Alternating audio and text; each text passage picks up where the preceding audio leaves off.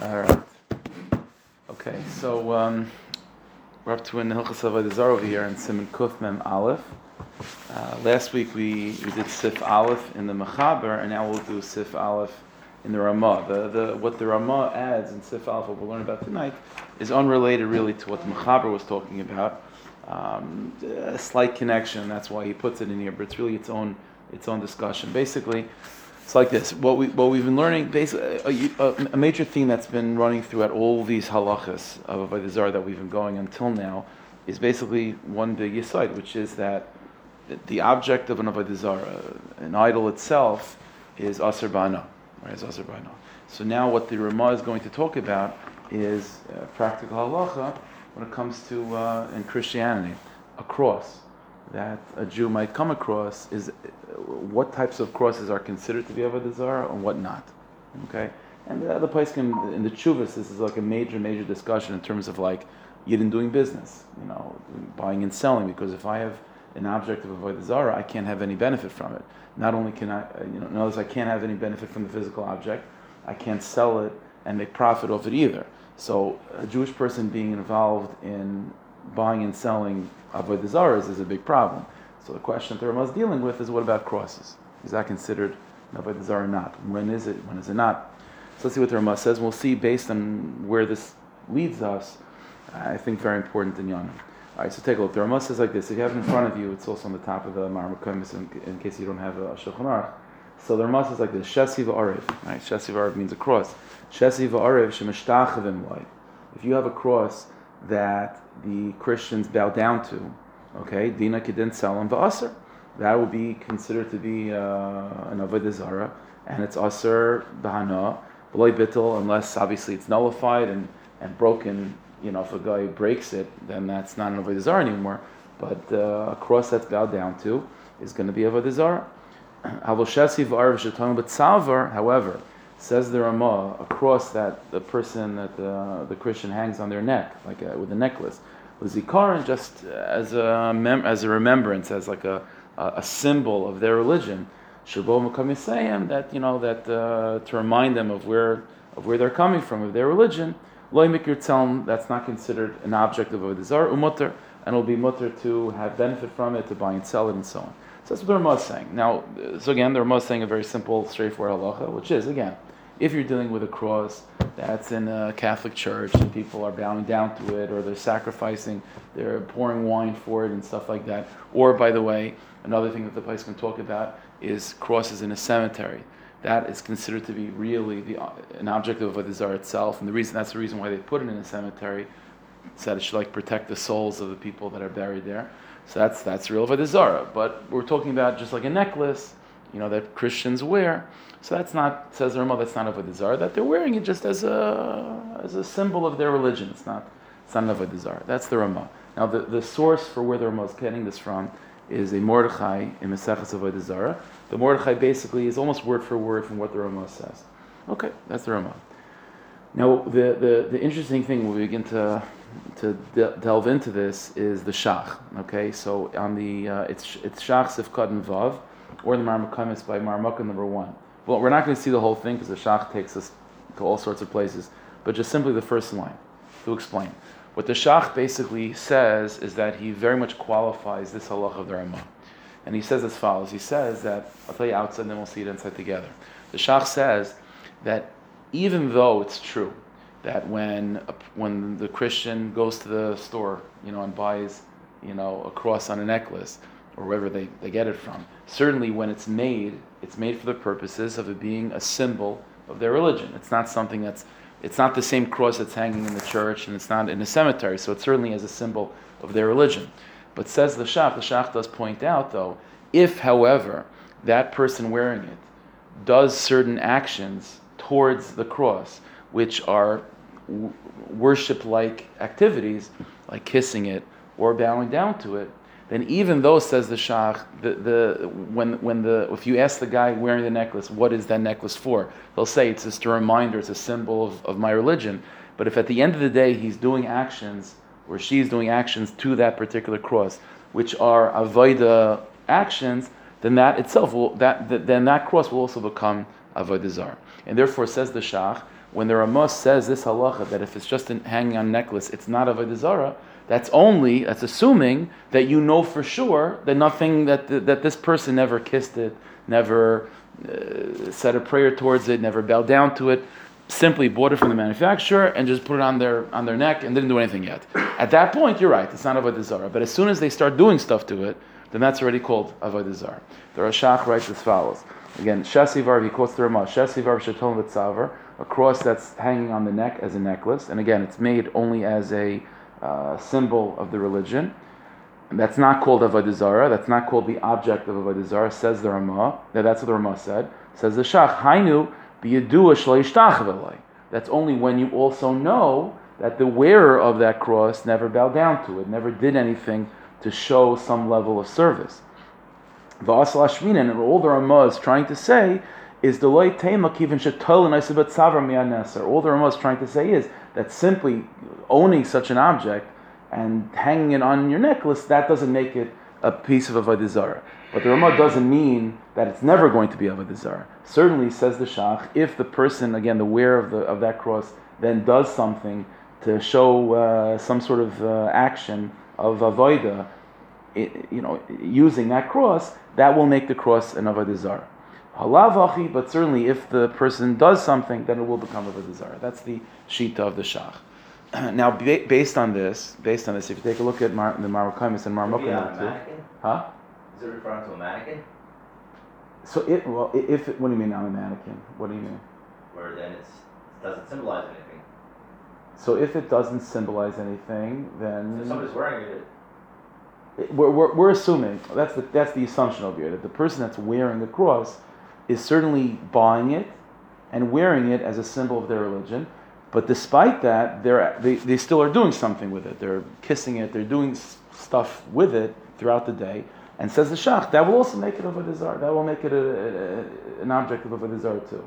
So even though we're having this distinction, yes, there is such a thing as a cross, which is like mamish, an idol that's in the church or in the cemetery, and this is just simply on a necklace as a symbol of their religion. But says the Shach, a huge chumrah, that even if it's just a symbol of their religion, if the person does something that's avodah, bowing, kissing, and so on, that'll also make it an object of avodah zarah. That'll be asur b'hana.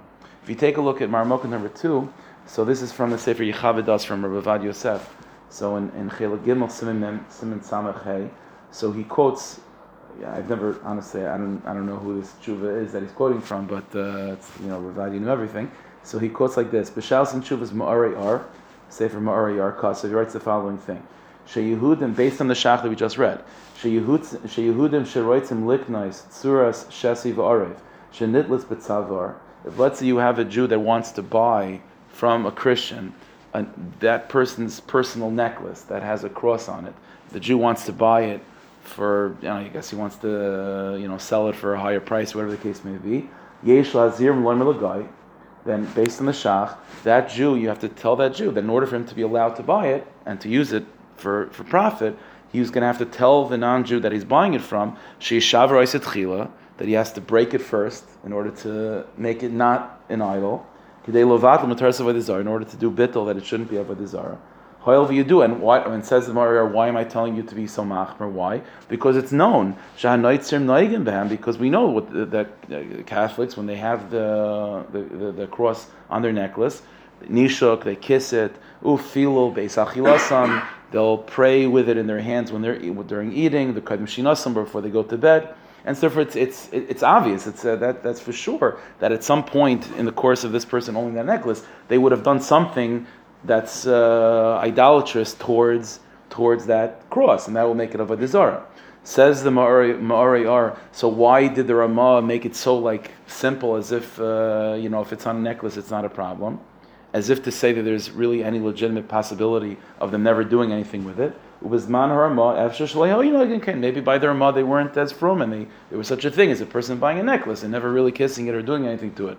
But says the Ma'arei Ar, practically speaking, based on the Shach, which is again that if you have that cross, and even if it's bought and it's seen as a symbol of the religion, but if the person, the follower of that religion, does something, kisses it, bows down to it, prays with it in his hand, then that will make it an avodah zarah. So therefore, says the Ravadi is quoting this. practically speaking, most times you have to be concerned that such a thing took place. That's the shach. Okay, now, the truth is, though, this idea of the shach is really not so pashut. There are a number of achronim that disagree with it. It is a big machlokes, okay?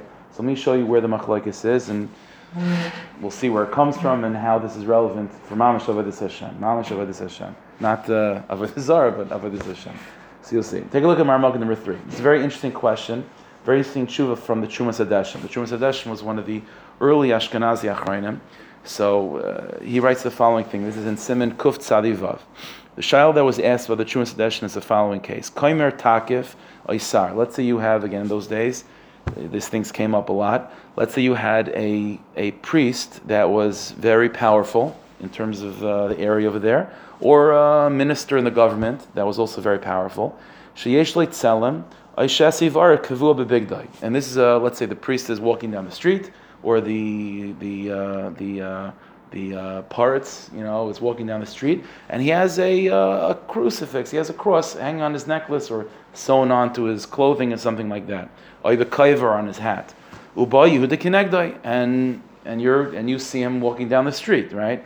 So l'chvaydai l'shtach v'slay ulhaser mitznafte b'fanav shari yaser. Is the Jew allowed to bow to this priest or to this paritz, or to remove his hat as a sign of respect? In other words, what the question that's being asked in the Trumas Hadeshim is, if you have the mayor, the paritz is walking down the block, and he's wearing regular clothing, nothing, there's no little getchka on him, there's no isish on him or something like that. And evidently the custom was, he's the paritz, so everyone has to show respect when he's walking down the block. So what would the Jews do? Remove their hat as a sign of respect, or give a little bow, and that's fine. That's totally fine. The question that's being asked in the Trumas Hadeshim is, what if the paritz is also wearing a cross? Now he's wearing the cross again. He's wearing a cross not from the cemetery. He's wearing a cross as a symbol of his Avodah Zarah. That's just like the case of the Ramah. He's wearing a cross on a necklace, or it's sewn onto his clothing. But is that an issue of the Jew showing respect to the paritz if the paritz is also wearing a cross? That was the question that was asked of the Trumas Hadeshim. Now, let's break it down for a second. Now, we know, obviously, if the Jew were to do a little bow, or to take off his hat, certainly the Jew is not thinking, he's not trying to show respect to the cross. He's trying to show respect, because he has no choice, to the paritz, right? So in his mind, he's certainly not bowing down to the cross. He's bowing down to the person. So what's the question dealing with? The question is based on, this is the background of the question. The question is based on a Gemara of Avodah Zarah, which is Paskin and Shulchan Aruch too, which is the following halacha. Let's say you have a real Avodah Zarah, no necklace cross, it's like a mamish, a real old-fashioned totem pole, like a real Avodah Zarah that's just in the street over there. And I'm walking by, and I drop my wallet. So now I want to go bend down and pick up my wallet.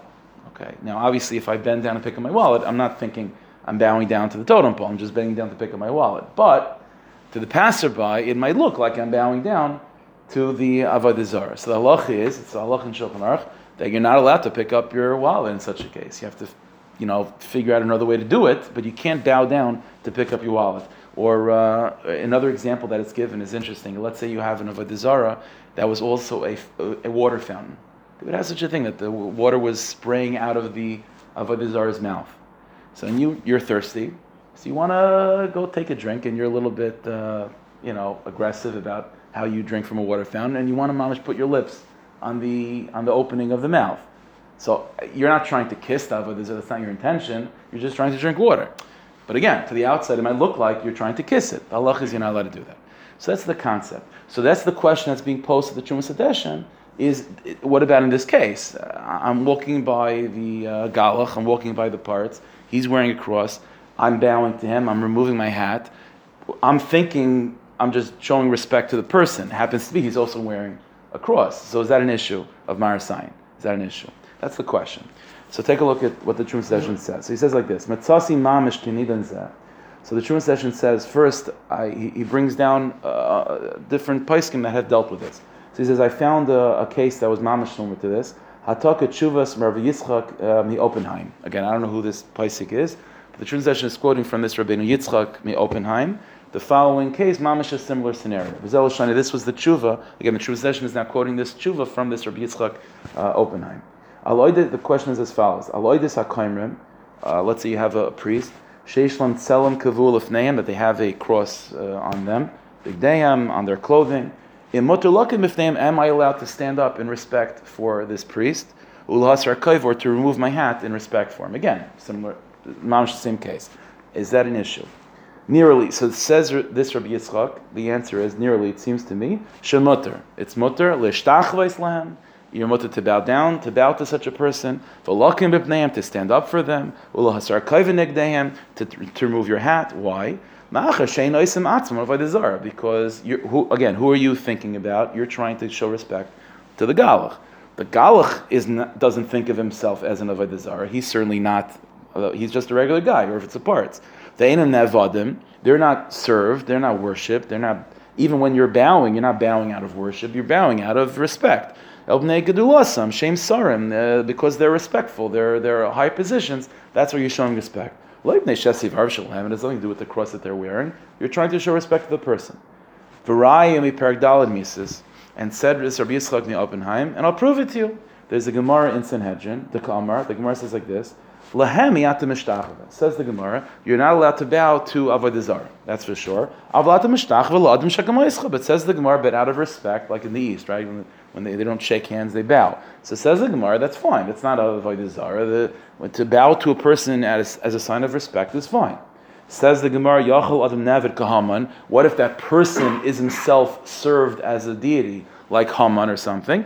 That's already Tamaloi something. That's already a person you're not allowed to bow to, because that's bowing to an avodah zarah. But if you're just bowing to a person, just as a sign of respect, it's not an issue. Alma mutter l'shtachvos, says Rabbi Yitzchak Oppenheim. So you see from this, it's a clear halacha that there's no issue bowing and showing respect to a person as long as that person is not served himself as an idol. Alma mutter l'shtachvos l'misha ein never. That's therefore you see from here, you're allowed to bow to someone that himself is not served. Av mikol makom, says Rabbi Yitzchak, mikol makom yatzim einav. Listen, if you could avoid it. Maybe close your eyes when you're tipping your cap to the guy. B'kol yichaylas or yakum terem boyam, or stand up before he comes. You could avoid the issue easily, but if not, it's no issue at all. Adkan. This is what Rabbi Yitzchak Oppenheim brings down. Now, the Trumas Hadeshen quotes this, and now he raises the obvious point, which is this Rabbi Yitzchak Oppenheim is missing what the question is about. The question was never whether I'm allowed to bow to a person as a sign of respect. Of course you're allowed to do that. It's not the issue. The question is, he's like ignoring the focal point of the question. The question is that this guy that I'm bowing to out of respect is also wearing a cross. And the question is that Maris Ayin? The question was not, am I stam always, the parts is walking by me, am I allowed to bow in respect to that person? If that was the question, then Rabbi Yitzchak is telling us a clear answer. Yes, that's fine, because the Gemara Sanhedrin says that you're allowed to bow as a sign of respect to a person as long as the person is not an idol himself. But that's we know that. The question that was asked over here is not just bowing to a person. It's bowing to a person who happens to be wearing a cross. And the question really is now a question of, I'm bowing to a person, but I'm also automatically bowing to a cross. And is that an issue of Maris Ayin? And he's not dealing with the question. Take a look what the Trumas Hadeshen says. Hainu mamish k'may she'eloseinu. The question that Rabbi Yitzchak Oppenheim is dealing with is literally our question of bowing as a sign of respect to a person who happens to also be wearing a cross. But the proof that Rabbi Yitzchak Oppenheim brings as a proof that it's okay to do this, just from that simple Gemara in Sanhedrin, there's an obvious distinction. The Gemara in Sanhedrin is not talking about bowing to a person that's also carrying an avodah zarah. The Gemara in Sanhedrin is talking about a very simple scenario. A regular person is walking down the street wearing regular clothing, and I want to just bow as a sign of respect. Says the Gemara, that's totally fine. But now we're talking about a different question altogether. Now you're talking about someone that's walking down the street and he's carrying a cross on him. And now I'm bowing as a sign of respect. So I'm certainly bowing to the person as a sign of respect. But Maris Ayin, but to the passerby, it might look like I'm bowing to the cross. And that's a question of Maris Ayin. And that's based on the Gemara that I mentioned before, that you're not allowed to put your mouth on the lips of that water fountain, or you're not allowed to pick up your wallet in front of the totem pole. Those are the Gemaras that you should be talking about in this question. Not a random Gemara Sanhedrin that's not dealing with the issue. So Riz Chuvabam is it's very difficult. Zvikul and Meimer said the Trumas Hadeshin. Certainly, you could have said of course, the Gemara Sanhedrin is correct that you're allowed to bow as a sign of respect to someone that's not served himself. Assuming that he's not carrying an avodah zarah, he's not wearing a cross. Because the issue that we're dealing with, there's two parts to the question. Yes, a guy walking down the block, a galach walking down the block wearing a cross, and now I want to bow as a sign of respect. Yes, there's two. You have to break it down. There's two steps to deal with that question. Am I allowed to do that? Well, point number one is, am I allowed to bow as a sign of respect to a human being? The answer is yes. That's the Gemara Sanhedrin. That's fine. But we know that. That's obvious. The next part of the question is, okay, am I allowed to do an action which technically is fine, but it might look like I'm doing avodah zarah because the guy's wearing a cross? That Rabbi Yitzchak Mobenheim is not dealing with. And that's the crux of the issue over here because the guy's wearing a cross. So that this is an issue. He goes on, Ubar Zerua, the next paragraph, says the Trumas Hadeshin, and I found Taka, an earlier source in the Or Zerua, the Hilchas Kriya Shema, Kasav, the Or Zerua Taka writes, in this similar scenario, in this case, the Asur l'shtachavos b'maidim b'tfilah. So that's the guy. Let's say you're saying Aleinu, and you're up to maidim and you're bowing, right? Kishanach you're b'kenegda im shesiv.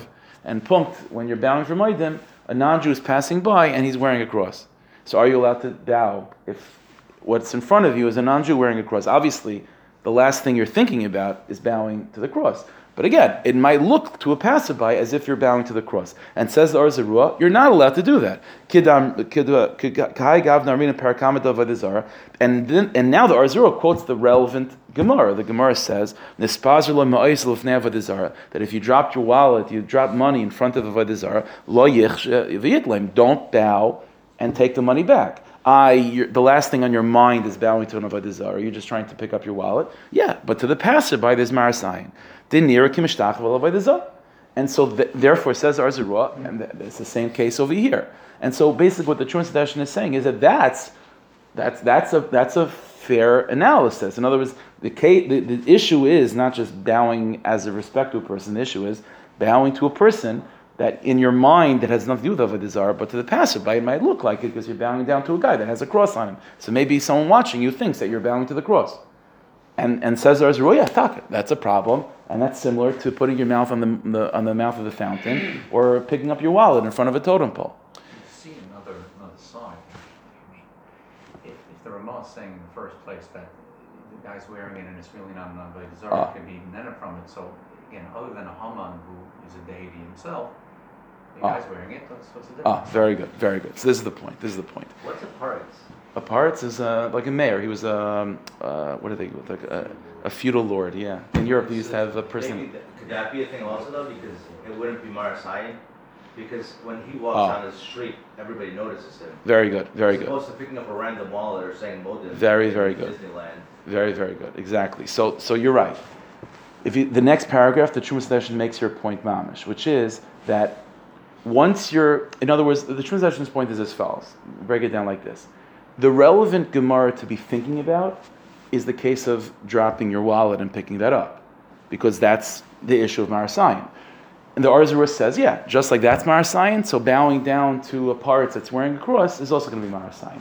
Says the Trumas Hadeshin, exactly your point, which is, now that we're dealing with the relevant Gemaras, I could come up with a way to separate the two, which is that by the case of the paritz, that everyone shows respect to him, so no one's going to be thinking that I intend to do the cross case, that I'm intending to bow down to the cross. Mashenki and dropping your wallet, it's not a common thing to do. So then the passerby might think that that's called that I'm bowing down to the totem pole.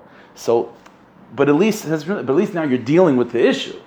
Take a look. Mamish, very good. It's Mamish what he says. V'shem yesh leimar. So maybe you can. Now the Trumas Hadeshin says, okay, now that I see from the Or Zerua the relevant Gemara, so now we could come up with maybe a chilik. That when you drop your wallet, and you're bowing down to pick up your money, Since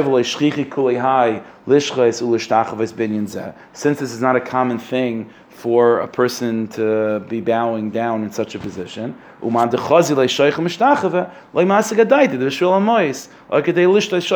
passerby, he's not going to think that you dropped your wallet. He's not going to think that you're thirsty. That's why you're putting your lips on the fountain. It's an abnormal thing to do. So he's not going to be thinking some strange explanation for it. He's going to think the most obvious explanation, which is that you're bowing down to the Avodah Zarah. So the person passing by will think the most obvious, which is that you're bowing down to the Avodah Zarah. The shchiach tefei min acheres, that's the more obvious answer, the most obvious explanation of what you're doing is that you're bowing down. But in this case of the parrots, for example, the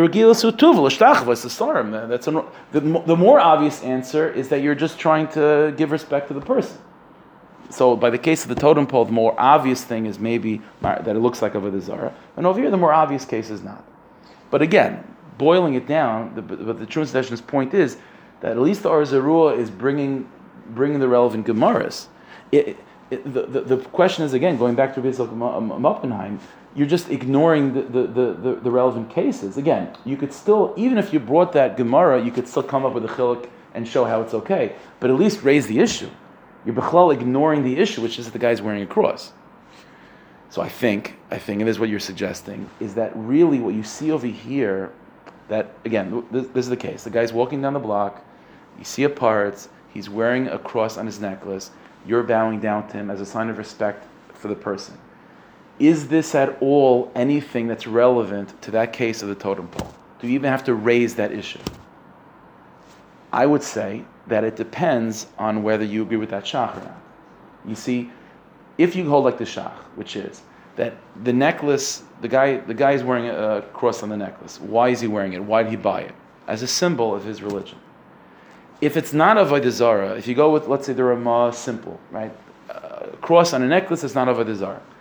Then this has nothing to do with those cases of the totem pole, right? Maris Ayin is what? Is if I see a person bowing down in a position of bowing to an Avodah Zarah, so even though he's not thinking it, it's Maris Ayin. But in this case, he's not bowing to an Avodah Zarah. The guy's wearing a cross. The cross on a necklace is not Avodah Zarah. So therefore, according to Rabbi Yitzchak Oppenheim, of course he's not bringing up that Gemara. It's irrelevant. The only issue that you have to deal with is, are you allowed to bow to a person as a sign of respect? And the answer is yes. The guy's wearing a cross. He's not wearing the cross. That's not Avodah Zarah. The cross is just a symbol of religion. But the Shach said not like that, right? The Shach said that no. He might have bought it for that reason, and he might think that that's what the cross is really about. But we know that at some point in this guy's life, when he's wearing that cross, at some point he said when he went to bed at night, he said Kriya Shema with it, right? And we know at some point when he ate food, he was holding it in his hands, and at some point he kissed it, and at some point he did something to make it Avodah Zarah. So now when you're bowing to him, you're not just bowing to a person, there is an Avodah Zarah on that guy's necklace. And that's now similar to the case of now you have to discuss the issue of Maris Ayin, because now you have the same basic dynamics. You are doing an act of bowing towards something that there's an Avodah Zarah there. That's an issue of that Gemara, like of the wallet in front of the totem pole, and you have to deal with it. So this is the case over here. In other words, so what we see over here is that Rabbi Yitzchak Oppenheim and the Or Zarua are actually having this machlokes over the chiddush of the Shach. Again, it starts off with this yisod of the Shach, that the Shach said, again, the Ramah said again, just to review, the Ramah said that if the guy that buys a cross and it's hanging on a necklace, the definition of that is simply a symbol of their religion. It's not Avodah Zarah. Says the Shach, true until he does something to it, until he kisses it, until he prays with it.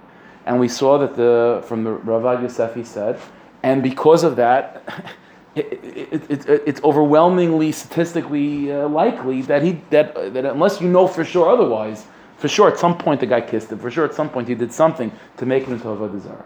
Okay, so that's what the Shach said. So now we have this machlokes, now we have this issue. Guy is walking down the street. This guy's been owning this cross on his necklace for 50 years, right? Over the course of 50 years, is without a question, he certainly kissed it at some point. According to the Shach, boom, it's Avodah Zarah. So now the question is, now I want to bow to the person as a sign of respect. Is this at all related to a case of Marasayan? Well, according to the Shach, 100%. 100%. Why? Because you're bowing to the person, but that person is holding on his neck. He's carrying on himself a getch, because mamash avodah zara.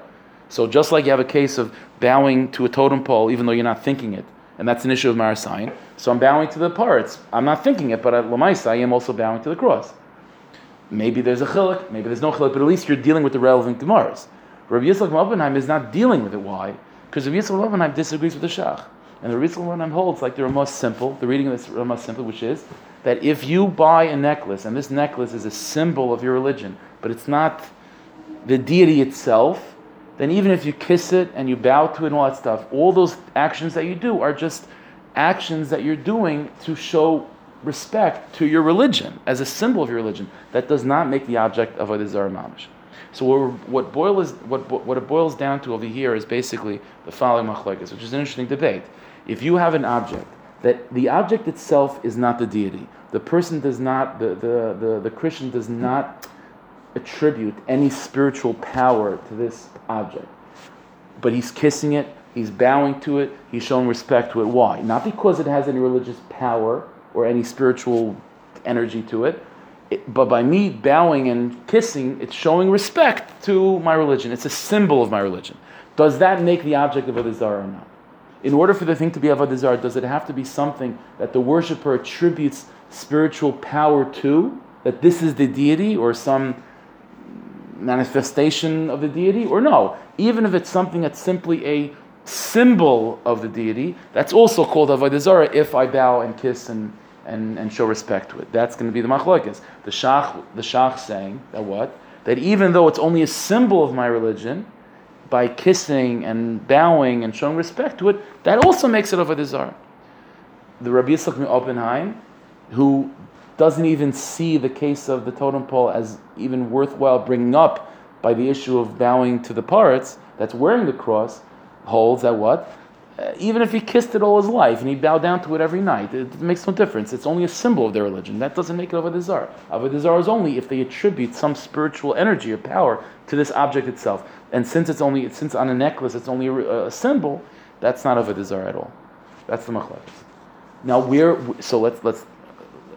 the truth is, I mentioned this once before, but we'll see it more in depth right now. In the origins of idolatry, we do see these two elements of avodah zara, of there being a side of idolatry, which is that the worshippers actually attribute power to the object, and there's a side of idolatry which is they're not attributing power, but it's just a symbol of their religion. If you take a look at Mar Makim number 4, the Rambam in the beginning of Hilchos Avodah Zara talks about the history of Avodah Zara, and he basically says again that in the beginning, obviously everyone knew about God and everyone was serving the Rabbanu Shalom. But at some point, people started to think, well, if God created angels and God created the celestial bodies up there, so if we serve them, then that shows respect to God, right? So if I show respect to a minister, then that shows respect to the king. And then slowly but surely it deteriorated to the point of where they forgot about the Rabbanu Shalom, and all there was the angels and celestial bodies. More than that, says the Rambam, and going further, the Ovdei Avodah Zara felt that even the sun, the moon, the angels in heaven are too disconnected, they're too intangible, and so they started making physical objects and altars and temples to represent these things. And so the Rambam breaks it down as follows. The Nimsu, and then the Rambam says, and now there is a big divide between the actual priests of these idolatrous religions and the Hamoinam, the public. It says the Rambam like this: V'nimsu, kol am ha'aretz v'hanoshim v'ktanim. The average simple folk, the pashta guy that's serving avodah zara, einam yoidem el hatzura shel eitz ve'even v'ha'heichel shel binyan shenischanchu mikatnusam. It says the Rambam, the average guy off the street that's serving avodah zara, if you ask them what is it that you're bowing down to, they'd say that this physical thing in front of me is the deity. This is the deity, and that's what they believe. V'achachamim shayu behem. But says the Rambam, that's what the Hamoinam believe. But if you really ask the Chachamim, the wise people of their religion, like the priests, or like people more educated, Medamin, of course they'll tell you she'ein sham Eloika, el hakechavim v'halgalgalim, shenasu tzirseil b'glolam u'demusam. They'll tell you, of course, this object over here is not, doesn't have any. This is not the deity. This is a symbol of the deity in heaven. And by me bowing and prostrating myself and serving this symbol, this thing, that's a way of me serving the thing above. So already we see from the Rambam is an interesting breakdown, is that, there are these two paths in Avodah Zarah, there are these two schools. There's a mahalach of thinking that this object in front of me is the deity, it has some religious power and significance, and that's Avodah Zarah, if I bow down and do anything to that, God forbid. Or there's another approach, which are more of the approach of the more academics of within Avodah Zarah, that of course this object is not anything. This is a symbol of that deity. And the way by me showing respect and service to this object, that's in a way of me serving the deity. But this object itself is certainly nothing but just a piece of wood or a piece of metal. So in other words, what's interesting is, again, going back to this Trumas Hadeshen versus Rabbi Yitzchak Oppenheim versus the Or Zarua and the Shach and so on, you see these two ideas. Again, this shaila of whether do you have to attribute real religious power to the object in order for it to be Avodah Zarah, or it's enough for it just to be a symbol. So the Rambam would say it's sort of you see both approaches, and they're both kind of legitimate. The Hamoin Am, Avodah Zarah to the Hamoin Am means this object has significant power. To the Kaimrim, to the priests and so on, to the old Chachamim, what used to be, maybe at this point, no, they don't exist anymore, but back in the day, they never saw the object as having significance by itself. It was always a symbol. And that itself was enough to be considered Avodah Zarah. So you see these two approaches. Okay, so what's the point of all of this? Okay, so I guess there's halacha l'maisa of doing business with crucifixes on a necklace. But let's get a little bit deeper where this is really coming from. This idea of Avodah Zarah, let's say according to the Shach. According to the Shach, right? The Shach and the Or Zarua, they were telling us that in order for it to be considered Avodah Zarah, right, the object has to be, you have to be serving the object. You can't be serving something else. I'm serving some the sun in heaven by bowing to this object, because this object is a symbol. No. If it's Avodah Zarah, it has to be I'm bowing to this object because this object is the thing that I'm bowing towards. Now, I've mentioned this many times in Hilchos Avodah Zarah, that the halachos of Avodah Zarah are always, like Chazal say, k'koif b'nei adam, like a monkey imitating a person.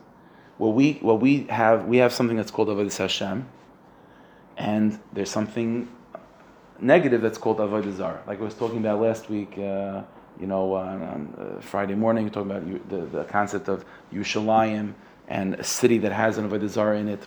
There's always this dynamic. To appreciate the halachos of Avodah Zarah, it's always reflective of Kedusha. Kedusha is reflective of Tumah. They mirror each other. This idea of... So we have something that's called Avodas Hashem. There's Avodah Zarah and there's Avodas Hashem. What do we do that's, in terms of our daily schedule, that's really defined as Avodas Hashem? So Avodas Hashem is like a term that we use, it's like an umbrella term for everything we do. But more technically, Avodas Hashem is really davening. Right? It says in Pasuk, V'avadatem es Hashem Elokechem, you have to serve Hashem. What does it mean, Avodas Hashem? Chazal say, Avodah shebalev zu tefillah. That's called davening. So davening is Avodas Hashem. What we find is interesting. We have machlokes between Reb Chaim Soloveitchik and the Chazon Ish when it comes to davening. Do you have to really be conscious of the fact that the Rebbeinu Shalom is in front of you, and when you're bowing in Shemoneh Esrei, that you're literally bowing to Hashem, and when you're speaking words of davening, that you're speaking words to Hashem Yisbarach? Do you have to have that mentality, that consciousness, in order for it to be called avodah, for it to be called davening, or not? So take a look at Marmuk number 5. This is a famous Reb Chaim on the Rambam, right in the beginning of Hilchos Tefillah. He says like this. He quotes from the Rambam that there is an idea that besides kavana by davening, when we talk about kavana doesn't just mean to translate the words. on a broader sense, kavana means to have in mind that you're standing before Hashem and you're speaking to Hashem and you're praying to Him. So it says Reb Chaim like this: Vinira, the kavana zu, this kavana of just being conscious of the fact that you are standing before Hashem, ain't within kavana. That's not a side point. That's not just a side point that it's good to have kavana. Rakshumi etzem ma'aseh tefillah. That's what defines what you're doing as davening. The definition of davening, the definition of avodas Hashem is what? Is that I am serving something in front of me. It has to be direct. That I am serving I am serving Hashem. What does it mean to serve Hashem? It means to speak to Hashem.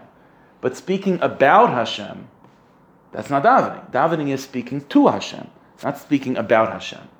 Maybe learning could be similar to that. You're learning about Hashem. But if davening, which is defined as avodas Hashem, avodah means second person, means direct. It means I have to be conscious of the fact that Rebbeinu Shalom is in front of me. V'me'ein li by panoi, and if a person's heart is not, is all,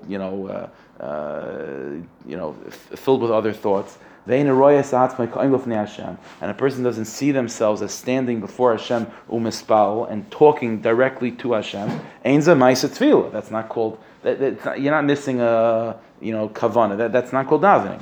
It's like you're doing something else altogether. It's not a vaida.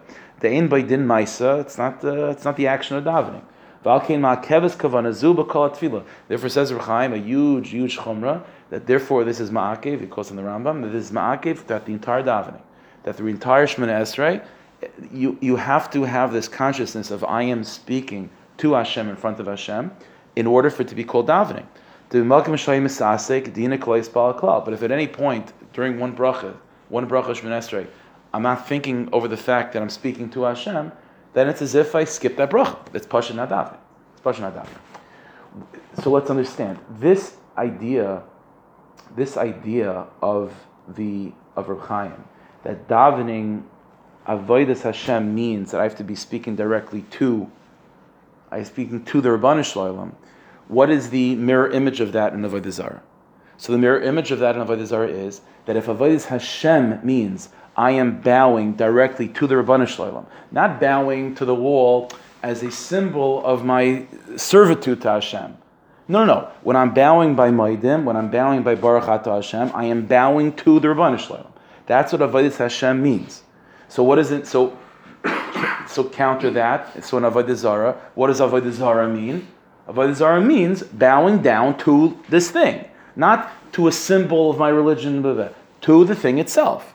That will be the shita of Rabbi Yitzchak Oppenheim. That if this cross that the guy's wearing on his necklace is just a symbol of the religion, and when he's bowing and kissing it, he's not bowing and kissing to the deity. He's bowing and kissing stam, a piece of metal, as a symbol of his commitment to the deity. Where's the deity? Somewhere else. That's not called avodah zarah. Just like in davening, that's not called avodas tefillah. That's not called avodas Hashem. If you're bowing to a wall and you're doing it as a sign to serve Hashem who's somewhere else, avodas Hashem means second person.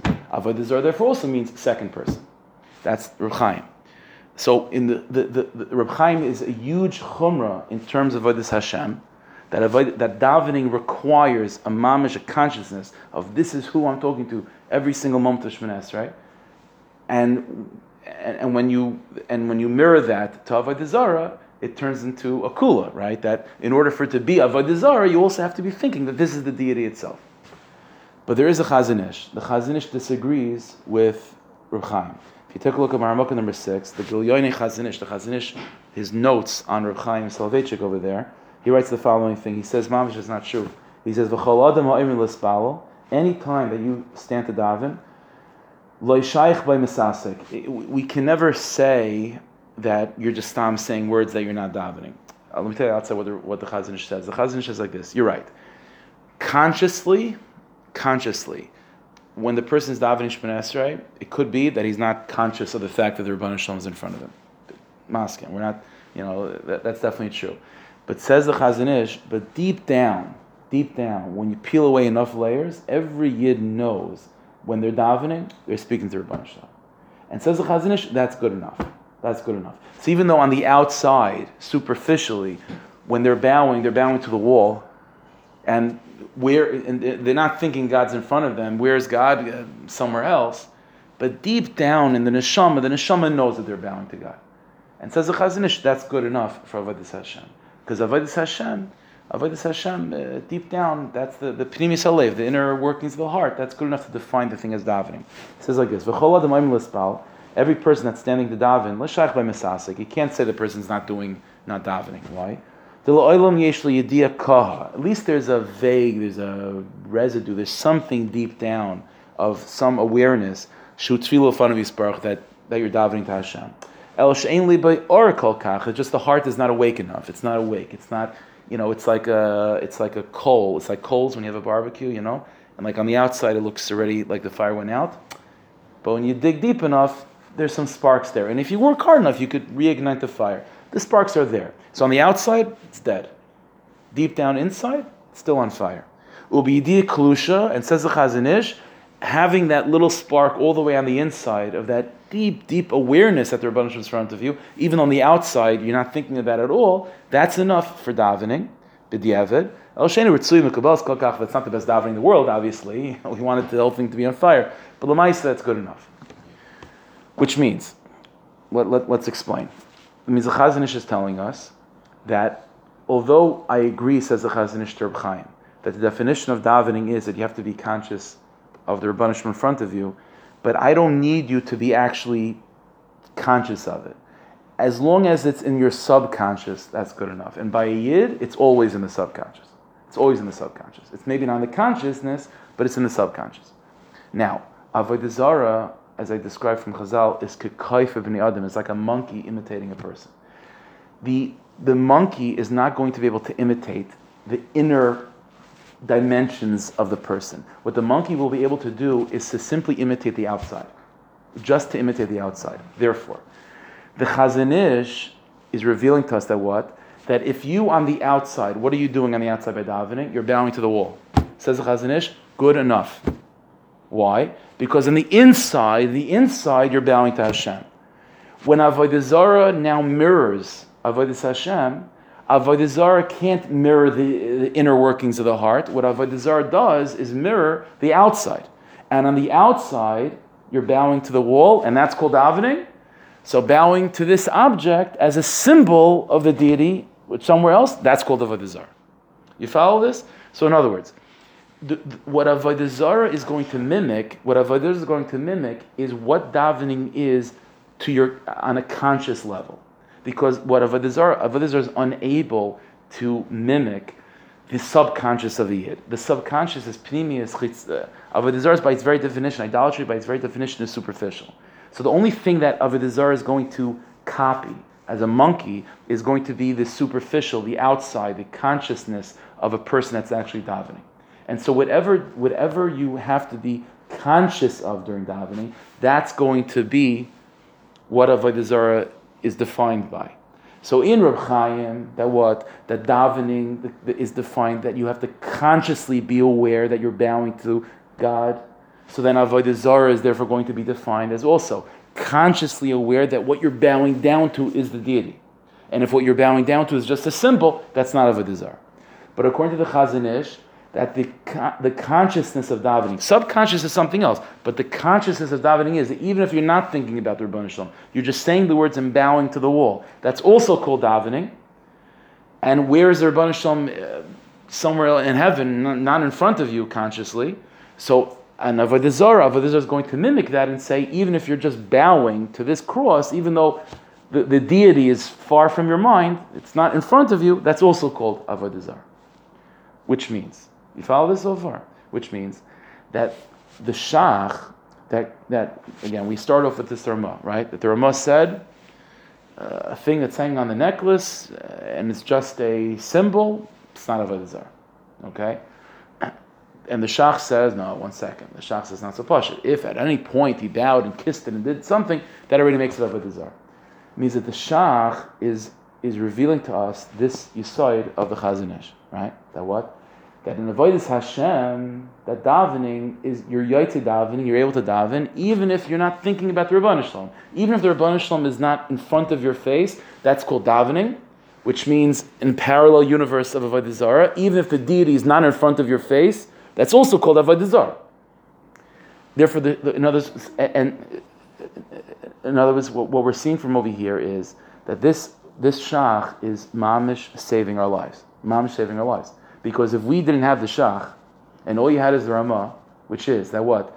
That davening is only for conscious of the Rebbeinu Shalom in front of your face. And therefore, Avodah Zarah is only if you're bowing down to the deity itself, then how many times in our entire lives can we say we've ever davened? If you go like Reb Chaim Brisker, that creates an unbelievable amount of prosecution against the Jewish people. Because how many times could a Jew daven that? The Chazon Ish, and the Shach is coming from the Chazon Ish, is mamash saving our lives. This is why this is the Chiddush of the Chazon Ish. Chazon means to see. It means the Chazon Ish is being magal this truth, that you have to look all the way down. On the outside, what do you see? A guy bowing to a wall. That's on the outside. And how is that davening? Says the Chazon, you have to see, you have to go all the way in. And by going all the way in, and you realize that there's a pnimis, there's a subconscious there, then that subconscious creates the whole experience as davening. And now he's davening.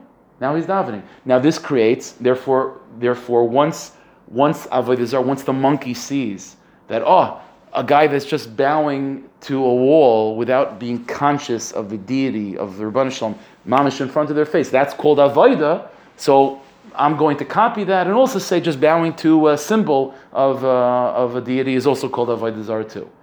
But it's all based on this yesod, which is that you are yotze davening by just saying the words without actually being conscious of the Rebbeinu Shalom. This is a gilui from the Chazon Ish who sees the pnimis of the heart, and this is a halacha psuka by the Shach. The Shach, why is it called Shach, by the way? It's called Shach because it's an acronym of Sisei Kayin. He was a Kayin. The Shach was a Kayin. A Kayin, it says in Pasuk, what's the whole job of a Kayin? Aaron a Kayin is what? Is to be done like the Oivus Abris Makav in the Torah. The way of the Kayin is to take a guy that comes to the Beis Hamikdash because he didn't have Aveira, he's doing something wrong, and the way of the Kayin is to be Makav, to uplift, to bring him close to Avodas Hashem, not to push away, not to say it's impossible, to actually bring him close. This is what the Shach is doing. The Shach is bringing chesed to the world by paskening like this. You follow this? Because again, by the Shach paskening, that even kissing and bowing a piece of metal that in your mind is far from the deity itself, that's called avodah. So that means in davening, if you're kissing the Sefer Torah and bowing to the wall and just saying the words of davening, even though the Rebbeinu Shalom is far from your mind, that's also called avodah. This is what's going on over here. So the Shach, based on the Chazon Ish, they're mamish being mamtik dinim, saving Yidden, and showing how being makarev all of Klal Yisrael to the world of tefillah. This is what, again, realize this. This is what Aaron did. Aaron HaKohen is the Beis Hamikdash. The Beis Hamikdash is a house of tefillah, right? So Beis Hamikdash represents tefillah. So now what you're talking about, Aaron HaKohen's job is bringing Klal Yisrael into Avodas Hashem. He's bringing Klal Yisrael into the world of davening. That you're not far from it. That even though you can't bring a carbon, I'll help you bring it for you, and I'll show that you have a shaykhis to Beis Hamikdash. You have a shaykhis to Avodah. That's what the Sisei Kain. That's what the Shach is doing with us over here. Like based on the Chazon Ish that sees the pnimis of the heart. So again, this psak of the Shach, based on the concept of the Chazon Ish and Hilchos Tefillah, is not just a small little detail. This is mamish saving Klal Yisrael. It saves Klal Yisrael because by having this halach of the Shach and having this psak of the Chazon Ish, it's creating this reality that every single yid is now part of the world of davening. Because if you just had Reb Chaim Brisker and you just had that, and you just had Rabbi Yitzchak Oppenheim, so in Hilchos Avodah Zarah it's a kula. But when we think about it, that by saying that it's only called avodah if you're conscious of the fact that what's in front of you is the deity, then that means in davening, it's not called davening unless you're conscious of the fact that what's in front of you is the Rebbeinu Shalom. And that's a huge chumrah, because if we go like that, then how many times have we actually davened? So mamish the Shach is atzos nefashos mamish. And it's all again because it's the chesed, the kain, and the eyes of the Chazon Ish. Hashem should help us. We should be zeicha to be brought under the world of tefillah and be brought into the Beis Hamikdash with tzedikei emes. Okay, yeshikayach.